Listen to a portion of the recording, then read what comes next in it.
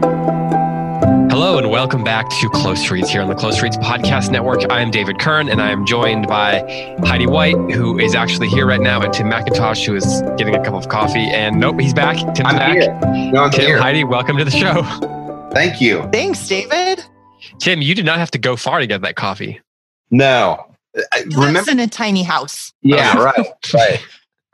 Well, we are here to discuss 4 books from the Odyssey, books 13, 14, 15, and 16. After this, we will get back into the 2 books a week cycle and do that through the end of the Odyssey. Don't forget about all the other great content we have on the Close Reads Podcast Network. We have The Daily Poem is back. In fact, we just had the 1-year anniversary of that. So that was pretty exciting. Thanks to everyone who's been listening. We have a new batch of episodes of Libromania coming soon. That will be back in September. And don't forget about The Play's the Thing. Tim and our friend Sarah Jane Bentley have been going through Othello. I joined them for Act 1, and then they did Act 2, and they did so good without me that I might just not need to be there anymore. It seems pointless. It's like I've just dragged the group down, clearly. That's yeah. No, irrational. I'm sure that's like 100% untrue. No, Yeah. I was listening to it, and I thought, well, I have forked myself out of a job now, so this is exactly what you're supposed to do, right? Find people who can replace you. But speaking of which, that's kind of what the Odyssey is about today. We are here to discuss, as I said, 13 through 16. Just quickly, I'm going to summarize what each of those books are, because when we do 4 books, things get a little bit lost, I think.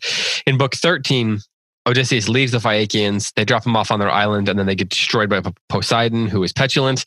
In book 14, Odysseus meets up with Eumaeus, who Tim told me something very interesting about before we started, and I'm going to have to ask him to say that on the air. I didn't warn him about that, but I think we need to do that. And then we hear a lot about Eumaeus's how he made it to Ithaca originally. And then in book 15, Telemachus makes it back to the island despite the best efforts of the suitors to keep that from happening. And then in book 16, the Odysseus and the long lost Odysseus and his son reconnect and cry on each other's shoulders, and then begin to hatch plans to destroy the suitors. So that's pretty much what happens in these books. Tim, well, Heidi, before you were here, Tim was telling me something very interesting. He told me that Eumaeus might be his favorite character in the whole book of the Odyssey. Not just like these 4 books, but in the entirety of the Odyssey. And I did clarify that. So I want to talk about Eumaeus a little bit. I wanted to do that anyway, but this seems like a great entryway into that conversation, because when someone says that in all of the Odyssey, a book that includes characters like Penelope and Odysseus and Athena and Telemachus, he says that Eumaeus is perhaps his favorite character. So, Tim, tell us why. I just love the idea of this faithful old man who continues to go about his business, who is loyal to Odysseus and to Penelope and to Telemachus. And despite being really poor, despite having very little standing, he's not an accomplished person. He embodies the hospitality that is the kind of like this under theme that ties this whole book together. We talked about how the Cyclops is renowned for his inhospitality, both in his treatment of Odysseus and Odysseus's men, but also even in his living arrangements. He like lives alone. He makes no laws with other men. He doesn't cooperate with other Cyclops. And the swineherd does the opposite. He does everything right.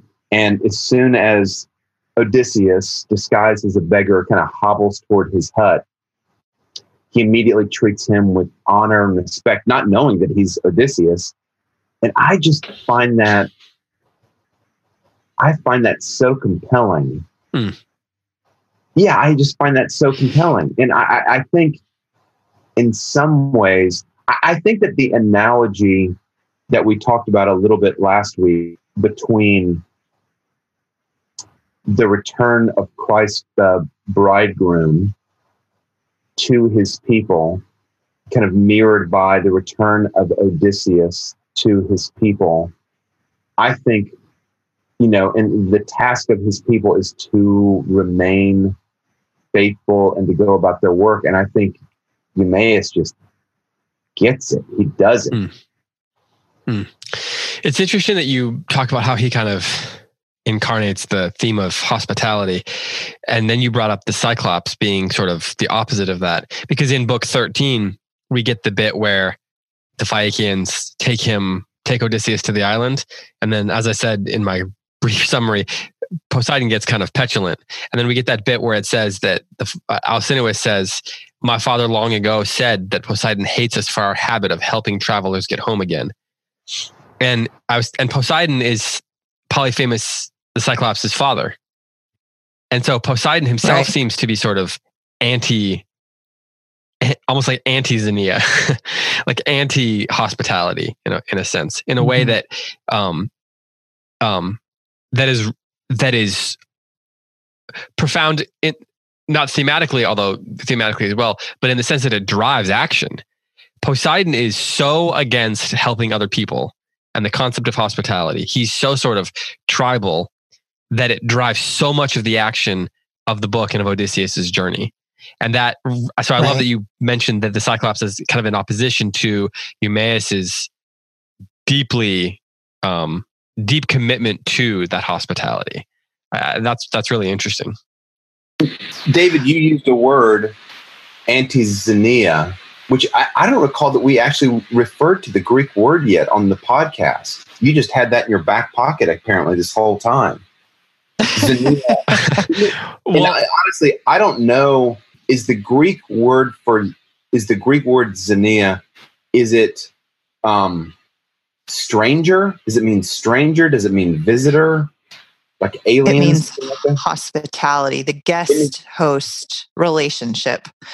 So you can have Xenia as a guest and Xenia as a host. It's xenos, which is that word that you're referring to for stranger, sometimes translated stranger, sometimes guest, sometimes host, sometimes friend, depending on the context. But it is that profound hospitality that characterized Greek culture, that there's these series of expectations that are set for guests and for hosts. And it's a huge deal in the Odyssey. Yeah, I mean, we see it. David, you breathed in as if you were about to speak. Well, there was kind of like a lag that, how the internet just kind of tricks us sometimes. There's the bit in 14, where 15, where Telemachus is going home and he realizes it's time to go, and he's like ready to just rush off. And his buddy, he says, "No, we have to talk to Menelaus. We have a duty as a guest, and he has a duty as a host. And so we have to play our part in this relationship. We can't just run off, even though it's beneficial for us." And so you see that at play there. And then you also see it. Even the swineherd, Eumaeus, is like, there's a code, even for the lowest people on the totem pole, so to speak. There's a code that there are expectations that you treat people a certain way. But the fact that that Poseidon himself doesn't value that code is the thing that ends up wreaking havoc. It causes chaos. When the gods don't follow the code, everything falls apart. Right. It's true. It's interesting in teaching the Iliad in my high school class I'm teaching, I just stumbled upon this fascinating bit of history that I just shared with my class, and I'm going to share with you about the myth of Poseidon. So in the Minoan civilization, which was developed on the island of Crete, there was a nearby island called Theros, that you could see from the shores of Crete, where the Minoans lived. And that island was destroyed by a volcano. It wasn't really inhabited, but it was destroyed by a volcano, which would have been preceded by a series of earthquakes. And this happened, I think, around 800 BC. I think I'm getting that right. But somewhere around the time of what we call the Greek Dark Ages, which were, of course, not truly dark. We can't see into them. So we're the ones who are dark. But their society was rich and deep and strong and full of all of these things that we see in the Odyssey, the codes of hospitality and this like very rich civilization. So on the Minoan coast, they would have seen this island be destroyed. They would have seen felt and experienced a series of earthquakes and then seen the erupting of the volcano that then destroyed the island. And to this day, the island is just a ring. And the bulk of the island has been destroyed by this volcano. And Crete still has volcanic ash in the soil from the erupting of this volcano. So they know what happened and they could place it around the time of Homer. So this idea of Poseidon, Earthshaker, the inhospitable god, the one who is violent and destructive and has the most antagonism toward the human race, would have had an actual historical kind of physical connection to the land of Greece with its many islands and its violent disruptions in the natural order with earthquakes and volcanoes and things like that.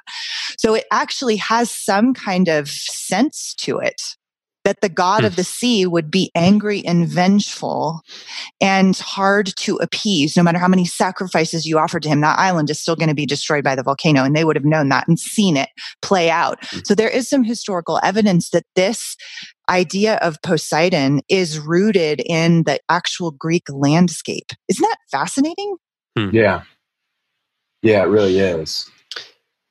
The mythology. Go ahead, Tim. Well, I was just gonna piggyback on that a little bit.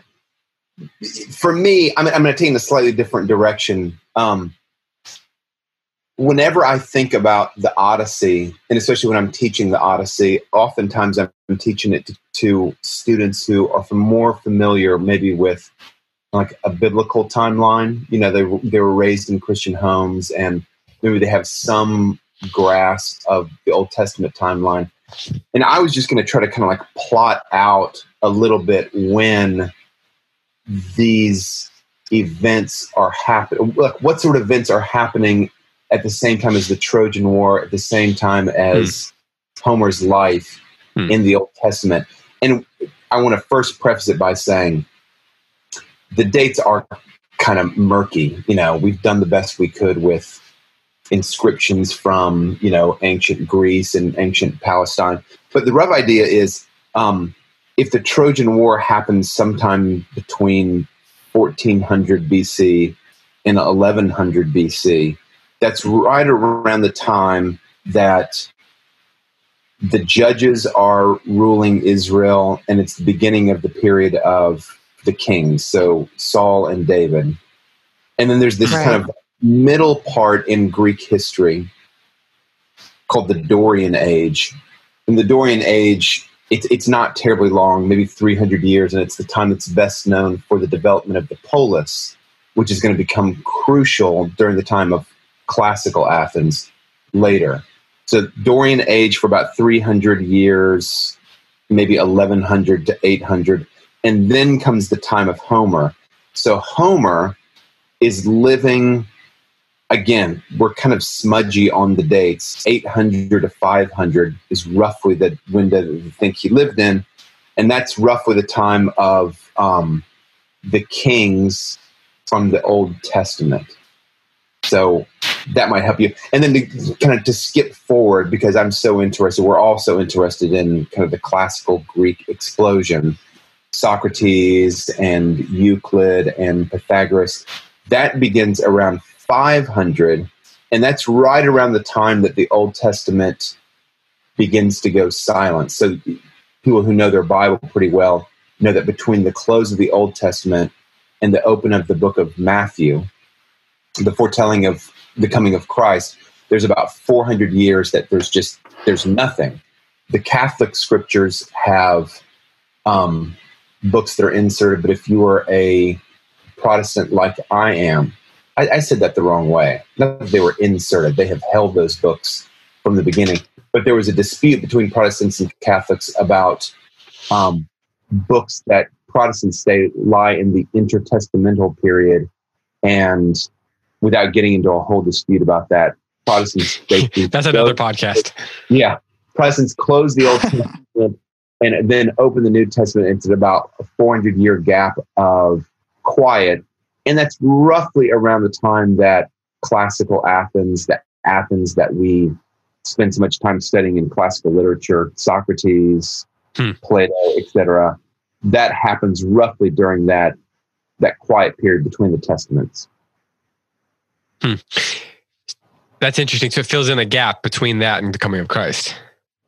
Yeah, it kind of does. And then, sorry, can I just continue this history lesson? I just think this stuff is so fun. What happens is we're reading about Greek culture, right? And in Greek culture, the kind of miracle of Greek culture happens kind of in the shadow of Homer. And democracy and science and what we think of as kind of modern history, all of that begins to explode during the classical period. And we still kind of like operate by a lot of the principles and a lot of the kind of investigations and discoveries that happened during that classical period. The big question is, well, how did we get it? Here we are 2,500 years later. How did it come to us? And the main vein that kind of helped transport Greek ideals around the world was our guy, Alexander the Great. He, in conquering the world, spreads Greek ideals from Macedonia and from Athens throughout all of the world. And the fun thing about this is what people think is that Socrates taught Plato, Plato taught Aristotle, and Aristotle, it's believed in some corners, Aristotle taught Alexander the Great. So Alexander the Great would have been received his education directly from one of the three great Greek philosophers. And so when he traveled around the world conquering, he allowed the conquered nations and cities to basically rule themselves, but he did institute some sort of kind of Greek ideals toward their rule and about their forms of education that were directly from classical Athens, which is living kind of in the shadow of Homer. So there you can kind of tie together the Odyssey, the book that we're reading. You can kind of see how its passage kind of made its way even down to us. Yeah, into even into even Roman culture, to the point that it influences Virgil to write the great Roman epic. So is part of what's going on there, is that's being passed down? Do you think part of that is sort of a preservation of things like this code that we were talking about, this sort of code of hospitality? Is that the sort of thing that it's not just the sort of oral storytelling, the tales themselves? It's maybe not even just the sort of philosophy of Aristotle and so forth, but there's this sort of cultural code, to borrow a word that's probably the wrong word, to use a word that's the wrong word, but that we've been using. Is that what's getting preserved and passed on as that culture is spreading out? And thus, it sort of, they're learning, that code being what sort of embodies the tales that they're telling, such that they become so meaningful? Yeah, I mean, Heidi, please speak up about this. I have a feeling you know more about it than I do. But there's this sense, even in Aristotle, the teacher of Alexander the Great, we kind of divide his ethics we divide his philosophy into kind of practical matters and in speculative matters. So he wrote a book called Metaphysics, and it's highly speculative, and it's extremely useful, even though it's highly speculative. But then his practical ethics, the Nicomachean ethics, for me, I can see sort of the fingerprints of that hospitality code kind of everywhere. And does Aristotle say directly, I'm taking the hospitality code from the legacy of the Homeric ethic and, the pre-classical vision of treating the stranger with dignity and honor? No, he doesn't really do that kind of a history. On occasion, he does that. But it seems to me like he is so, even though Aristotle was not originally a Greek, he's so imbued in the ways and habits of Greek culture that, I can see the kind of vision of hospitality sort of flowing through this river of classical Athens and making its way across the world. Right. Well, and Homer's Greece was, as we know, hundreds of years before classical Athens and the golden age of Greece. And so I think that what Tim is saying is exactly right. There's an assumption of these codes. It's not necessarily this drive to preserve them. They're just assumed to be undergirding the morality of the culture. And I think I'll come at it in even a very literary way with the Iliad and the Odyssey. The Iliad is very concerned with the warrior code, right? It explores it from multiple angles. What does it mean to show mercy to an enemy? When is that appropriate and when is it not? When is anger? When does that serve the code and when does it not? When does the search for glory become too great?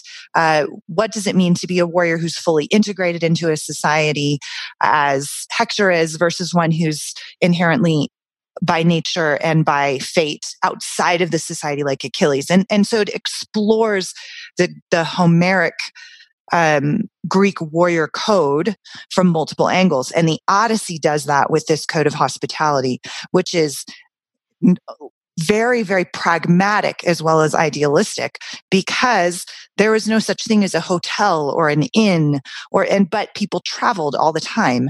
And so there had to be these kind of laws that guard and protect. I won't say that again, Logan.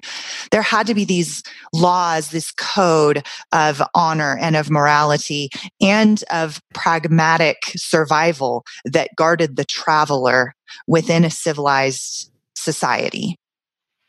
And that's what this code is. And that's what a true enduring code, that's why they last from one generation to another, is because they are both pragmatic and serviceable and practical and also moral and idealistic. And when those things become united, that's when they kind of undergird a society for an enduring amount of time from generation to generation to generation. And that's why when they are lost, a society becomes unmoored, doesn't know what to do. And that's the position we're in, right? Which is, I think, why we're so drawn to these societies with these codes, including something like, we've talked about this, the three of us talked about this, with Jane Austen, with Remains of the Day, with books and TV shows that explore what it means to live in a hierarchical coded society that has that, because we don't.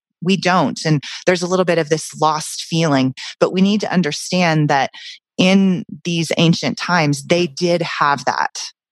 And so their literature is going to explore that, what it means to step outside of it, what it means to live within it. And I think that those two codes, the code of hospitality and the code of the warrior, those are the two big ones that are explored in these two pieces of literature and these epics. Well, okay. Let's turn a little bit closer back to the book now. Just right. Because I want to go back to Eumaeus, because there was something I was wondering what you guys think.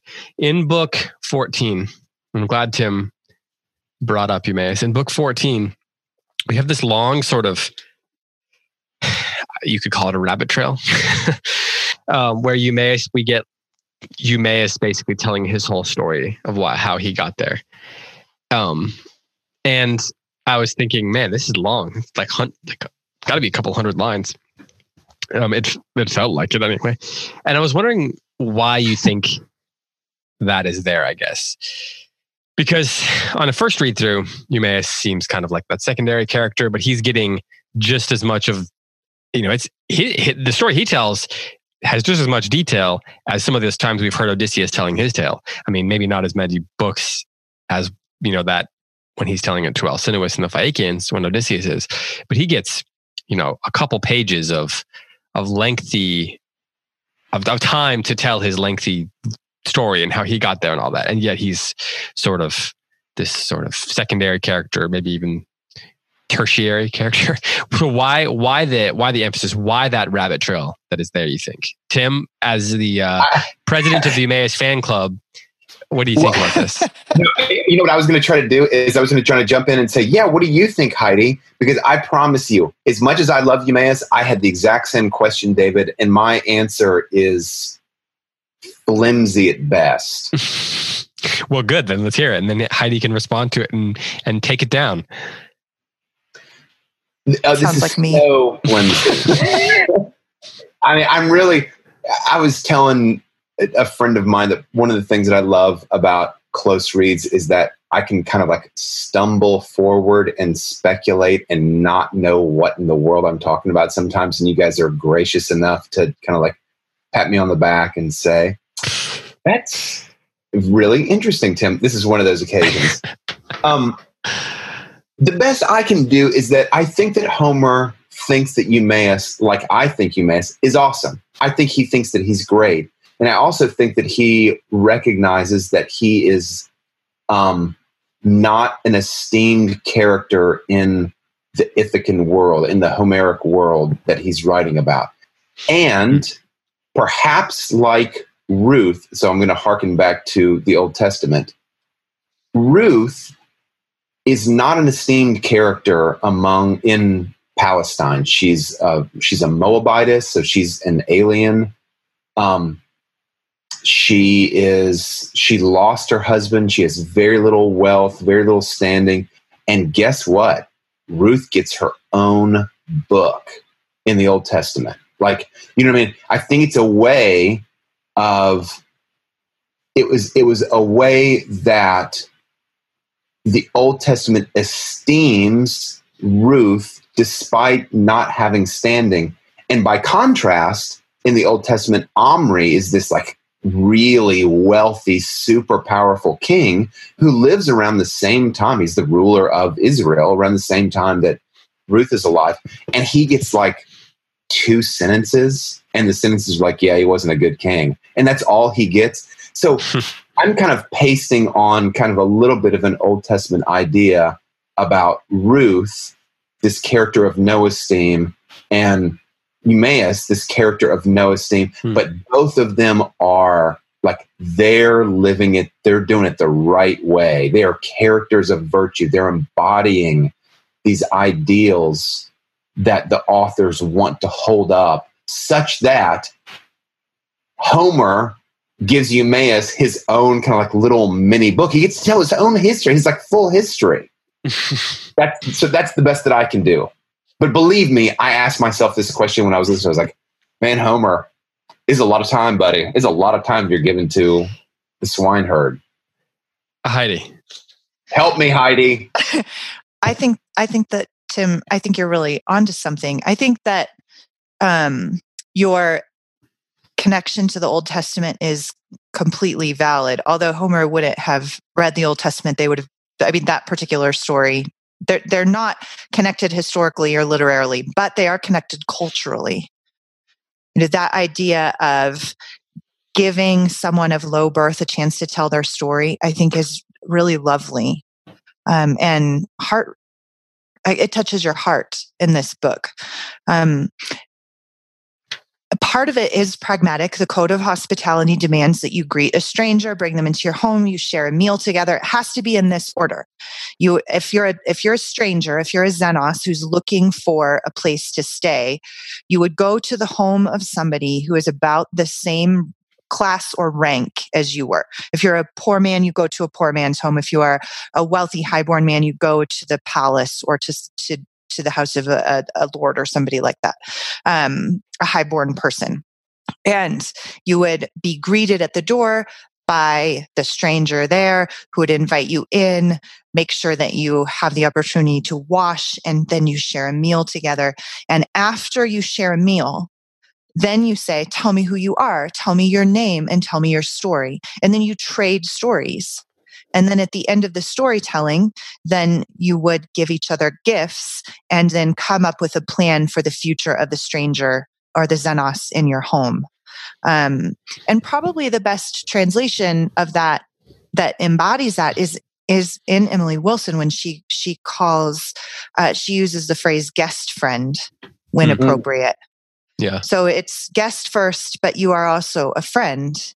And so after the poor hospitality that Odysseus has experienced on his journeys, but then he's brought into the home of the Phaeacians and treated with this perfect hospitality as the king that he is.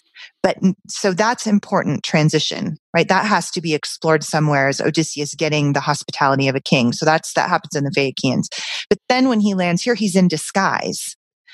But I think that this little interlude here of the storytelling from each other gives us a couple of things craft-wise, one and culturally. One is it says that Odysseus is going to experience hospitality from the lowest class in his society, and that speaks well of him. Especially since Eumaeus in his speeches speaks so highly of Odysseus. Yes, because it is Odysseus's leadership that has inspired the loyalty in Eumaeus, who is now being, in a sense, rewarded by being able to offer hospitality to his king, even though he doesn't know it's him. So there's this kind of embedding of honor on multiple levels that happens in this scene. And we get to know Eumaeus. We have an emotional connection with him. He's been a slave. He's been kidnapped, but Odysseus has been kind to him and lifted him up and given him the opportunity to care for his herds.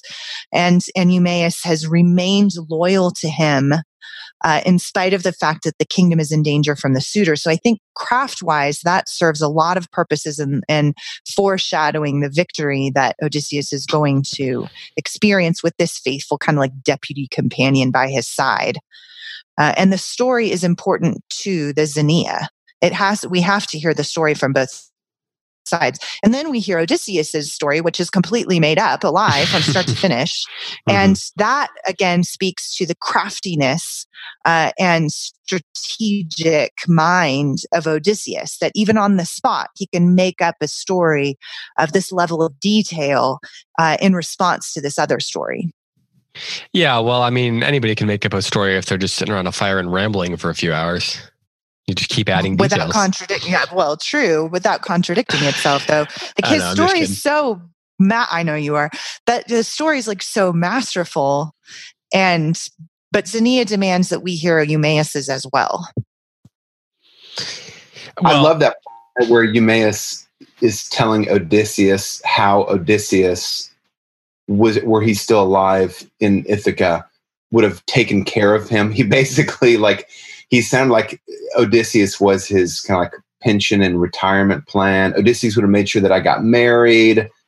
And like, what a picture of the relationship between like the king and the slave. I mean, like the impact that a good king like Odysseus would have on his environments is hard to underestimate. I mean, everything, if he is a person of integrity, everything goes well within his community. And if you have the suitors who have no integrity, if they're in charge, look how everything sort of suffers. The swineherd, his pension plan, his retirement plan, his romantic life, all of those kind of remain fallow and impoverished. It's really good. It's another picture of what the return of the king means to Ithaca. We've been hearing about it over and over, and now the king is actually back in Ithaca. He's in disguise, and we're starting to get a real glimpse of how things will be set right. This faithful swineherd, Eumaeus, is going to get his just due. And we're seeing in very personal sort of individual ways, we're seeing the effects of him being gone, as you said. It's humanizing the effects of his absence. Even beyond just like the fight for Penelope and Telemachus, right? Like it takes it from beyond the castle, beyond the town or whatever, out to the lowest people. It affects everybody, not just the succession. Family. Right. The question of succession impacts everybody that's on the island. Yeah. I love the bit where, to your point, Heidi, after Odysseus' story, it says, Eumaeus says, "Your tale of woe is very moving, but pointless." It's like a little nod to the audience, knowing that he's making it all up. Yeah. We should probably, before we run out of time, we should probably talk about Telemachus, and Odysseus meeting up. So, the book's been building to this, not just to Odysseus getting home and Telemachus getting home, but to them sort of reconnecting, right? There's sort of three intersections that the book is building towards. The intersection of Telemachus and Odysseus, the intersection of Penelope and Odysseus, and the intersection of Odysseus and the suitors. And all three of those things sort of have to happen for the book to resolve itself. And so we get the first of those resolutions, I suppose, if you want to use that word, the first of those intersections in book 16, Telemachus and Odysseus finally meeting. And of course, Telemachus doesn't recognize him at first until, well, because Athena has enchanted Odysseus. Do you, when you come out of book 16, do you get the sense that there is a sort of new act of the book that's beginning? Like, do you feel like, if you're thinking about it in terms of like a 3-act play or something like that, do you get the sense that at the end of book 16, we're into a new story, into a new type of story or a new phase of the story? Tim, as our resident playwright here, I'd love to hear what you think about that and the sort of structure of what Homer's doing here. I definitely, for me, the beginning of the last act is the landing of Odysseus on the island. That's the beginning of the last act. Yeah, that's Act 1, Scene 1 is Odysseus on the sands of Ithaca. But I mean, Act 1, Scene 1. You mean? Sorry, Act 3, Scene 1. Yeah. Okay. If we're thinking of it as a 3-act play, but I think you're exactly right that it's almost like if you could break Act 3 up into 3 major parts, it's something like Odysseus meets his son, and then the second major meeting is Odysseus meets Penelope, or maybe it's like something like Odysseus confronts the suitors, and then the kind of like climactic finale is Odysseus finally is with Penelope. Because I think in some ways, even though I think you're exactly right, David, that it's not just a story of the reunion of a small family, but it's the story of Odysseus, the king, coming to set in order his palace, his neighborhood, his city, his island. I do think that like the very heartbeat of that is his reunion with his wife. It's almost like even we'll talk about their very unique marriage bed, the actual construction of the marriage bed. I even think like that's like the very, very nucleus of the whole story for me is the two of them like in the chamber where their bridal bed is, where their marriage bed is. That to me is like the real centerpiece of the story. But clearly the reunion between father and son is a tremendous moment toward making things right. It strikes me that in some ways, maybe we're getting the first, perhaps least moving or maybe least important reunion. They kind of build up in importance. We get, he meets with Telemachus and then he has to meet with Penelope and then he has to destroy the suitors. And then ultimately that leads to the ultimate sort of reunion. So they have to sort of scale up to add up to the total, make the total sense that everything is made right. All those things have to happen and it have to happen one at a time. It's kind of masterful not to have him sort of sneak onto the island and then go into the castle and encounter everyone at the same time. Like the stages of that, on the surface, I mean, maybe it seems obvious, but it might not have been obvious when they were originally telling the story, right? It might have been, the most obvious thing might have been to have him kind of come in a blaze of glory and, drop into the middle like a superhero, destroy the suitors. There's Penelope, who sees him for the first time, realizes who he is, faints because he's so brave. The boy jumps in and, just all that could happen to one big sort of battle, but they slow play it in a way that makes it more meaningful. Heidi. And sorry to jump in, Heidi, they also slow play the reunion. I mean, Homer is so good at like setting you up for what you want and then not really delivering. I mean, just like making you wait and wait and wait. So he reveals himself to Telemachus and you're like, finally, this is what our heart wants. We want Odysseus and Telemachus to be back together. And what happens? Telemachus is like, I don't believe you. Yeah, why would I believe that? And we're delayed. We're delayed even more, and he just like makes us really suffer for it until finally the tears and the embrace come.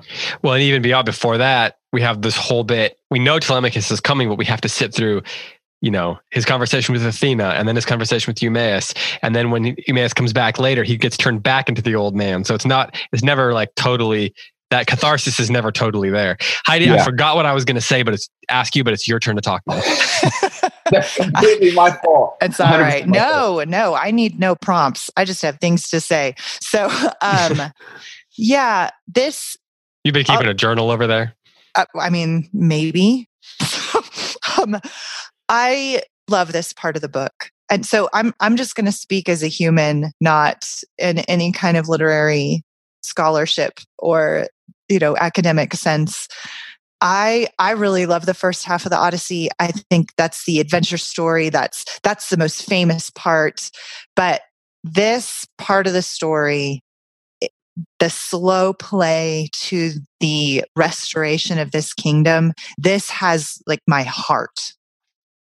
Like I can engage my mind with this book at any point, but this is, to me, my experience with this book is the heart of it is this unfolding longing he's in the presence of his family and he is watching the danger and the threat play out. And David, to your point that you asked earlier, your question about, is there a transition at the end of book 16? Yes, because here now he has two helpers. He's no longer alone. Like this is so significant. We get one reunion at a time, as both of you have pointed out, and all of them have like this full description of what the characters are thinking and feeling and what they're saying to each other. And there's weeping. There's this full experience of human connection in every single one of these reunions, to the extent of Odysseus's attachment to his servant, which is going to be different than his attachment to his son, which is going to be different from his attachment to his old dog who waited to see him and then died in his presence. Right? This is such a deep emotional experience to read this, and don't miss that. To the people who are very used to kind of the fast pace of the first half of the book, sometimes this feels like, oh, it's so slow, it's kind of boring, nothing exciting is happening. I think just pay attention to the full richness and abundance of Odysseus's return to the restoration of his land, and it gives him the now that he has Eumaeus and Telemachus, now they can make plans, right? He has help and he's connected and becoming integrated then back into his own society where he should be the leader, but he has to remain in disguise as a beggar. And as we'll find out in future reading, is persecuted. And so I just love this. And I have heard, and this came from Matt Bianco, so I'm going to give him full credit to Matt Matthew, is that he said, he asked me, hey, what do you see that could be like the return of Christ? And this, Tim, you pointed out. So I think with Eumaeus, you can see the prophets, right? The prophets who believed, who never left their faith behind, and then experience the fulfillment of the prophecy in the return of the king. And I think with Argos, and this is something Matt told me, and I just love this, and I've never seen the Odyssey the same again since he said this to me 2 years ago. He said, doesn't Argos the dog remind you somewhat of Simeon in the temple? Like that he's. Were you going to say that? Well, yes. I was gonna hearken. What was the name? To a similar kind of comparison. The dog to Simeon in. I think Simeon shows up in the Gospel of Matthew.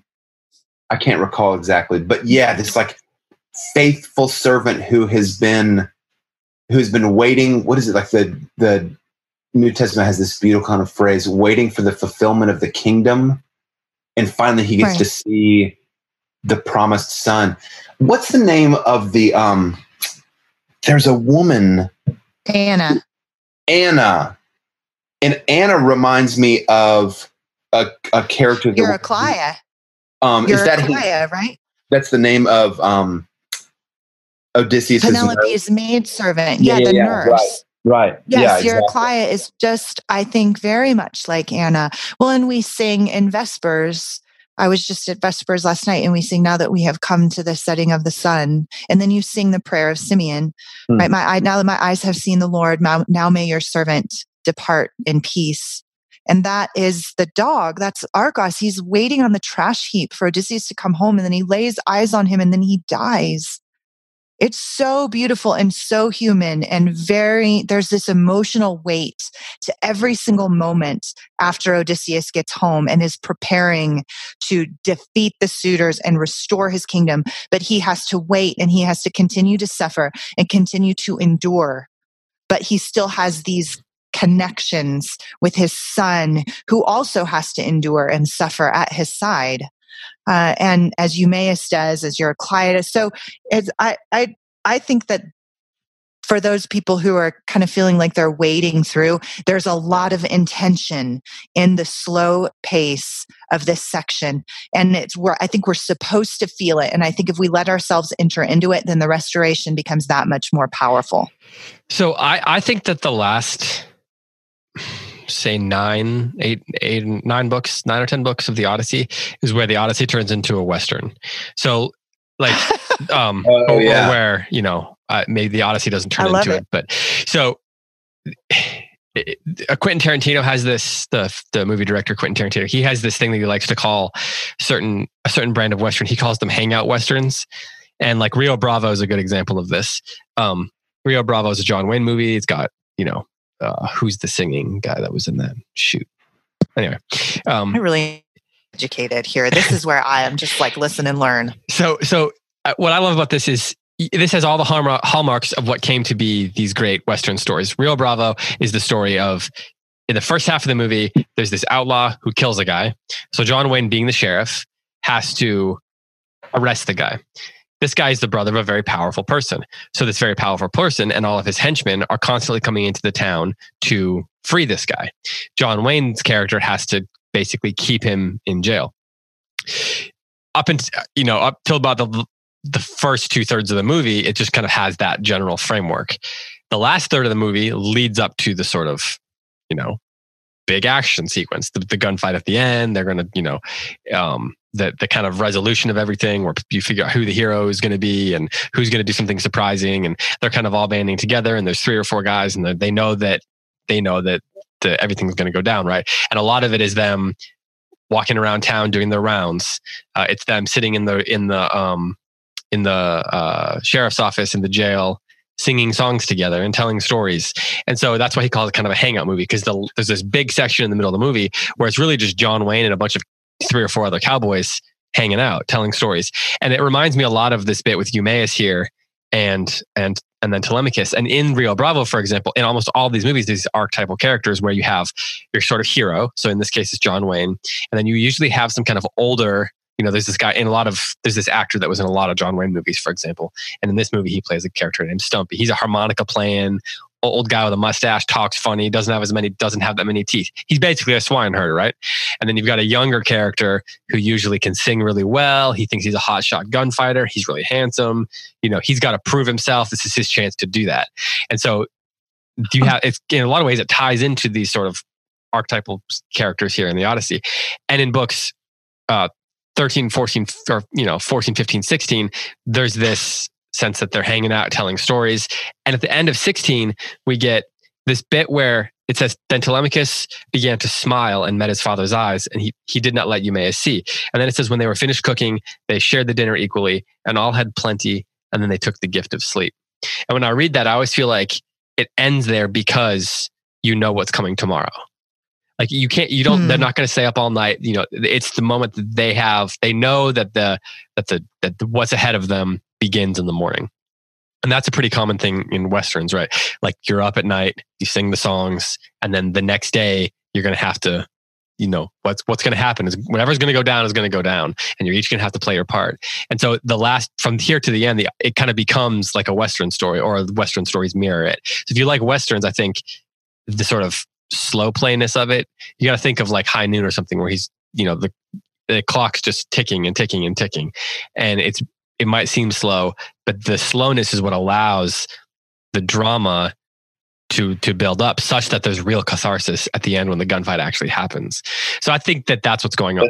That's very similar to what's going on here in the Odyssey, because it's going to build and it's going to build, and you're going to figure out whose lives are on the line, what needs to be preserved, who's going to play what role, and then ultimately it's going to lead to the confrontation, and then hopefully some kind of resolution after the confrontation. Because in a Western, the gunfight is never the end. Someone either something's being set right, someone becomes a new sheriff, the hero rides off. The gunfight is never how it ends. You always have some kind of an epilogue where someone stands in a doorway with the desert out behind them, and I think that's comes from, it's classical storytelling, but I think that kind of way of thinking about it helps me anyway get a sense of what's going on here in these books that sometimes feel slow, because the slowness is literally what creates the drama. There's stakes, but it's what creates drama. Right. Yeah, that's a great comparison. I can see the whole conclusion of the Odyssey now as sort of a slow-moving Western.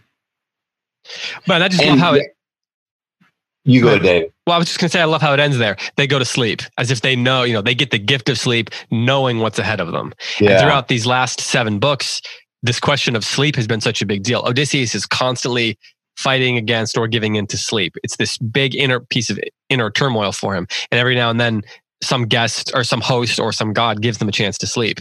And here he gets to decide for himself. He's going to go to sleep. He's going to rest and prepare for what's going to come in the last 8 books of the Odyssey. Right.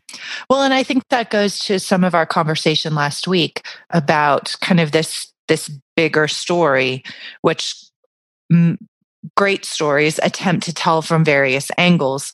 The idea of a disordered society needing to be set right by a returning king or leader, somebody who can make it right. That's a good story, because that's a universal story. That is the story of the fall of creation and its restoration by the King of Glory. And that's how we see played out in Westerns. We see played out in murder mysteries, genre fiction. We've talked about this before, and in great literature. Oh, I was muted. Tim, you were going to say something a second ago, though. No. Well, we should work towards wrapping this up here. It's been, we're going on an hour. So let's offer some final thoughts here. Book 16, when it ends, there's 24 books in the Odyssey. So it's 2/3 of the way through. So if you're looking at it just in that way, there's 8 books left. So as you're going into these last 8 books, we've kind of talked about what to anticipate a little bit. But Heidi, what are you most excited about reading again, or what would you tell people to look for as they dive into these last 8 books and these 4 episodes we're going to do on those 8 books? Sure.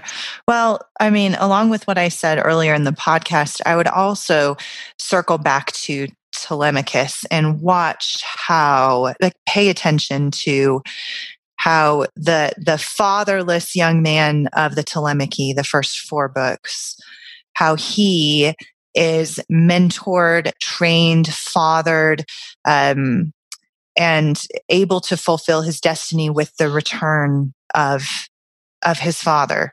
And that is a really, I don't want to say sweet because that sounds lame, but it is though. Like there's just this beauty and this humanity and this very satisfying experience of seeing this young man who has longed for a father to be taught how to be a man as he sees his father restore their kingdom and participates in that and shares in his sufferings. Again, to go back to this idea of how the Odyssey prefigures Christ, right? We have this young man who is sharing in the sufferings of his father for the life and the redemption of his land.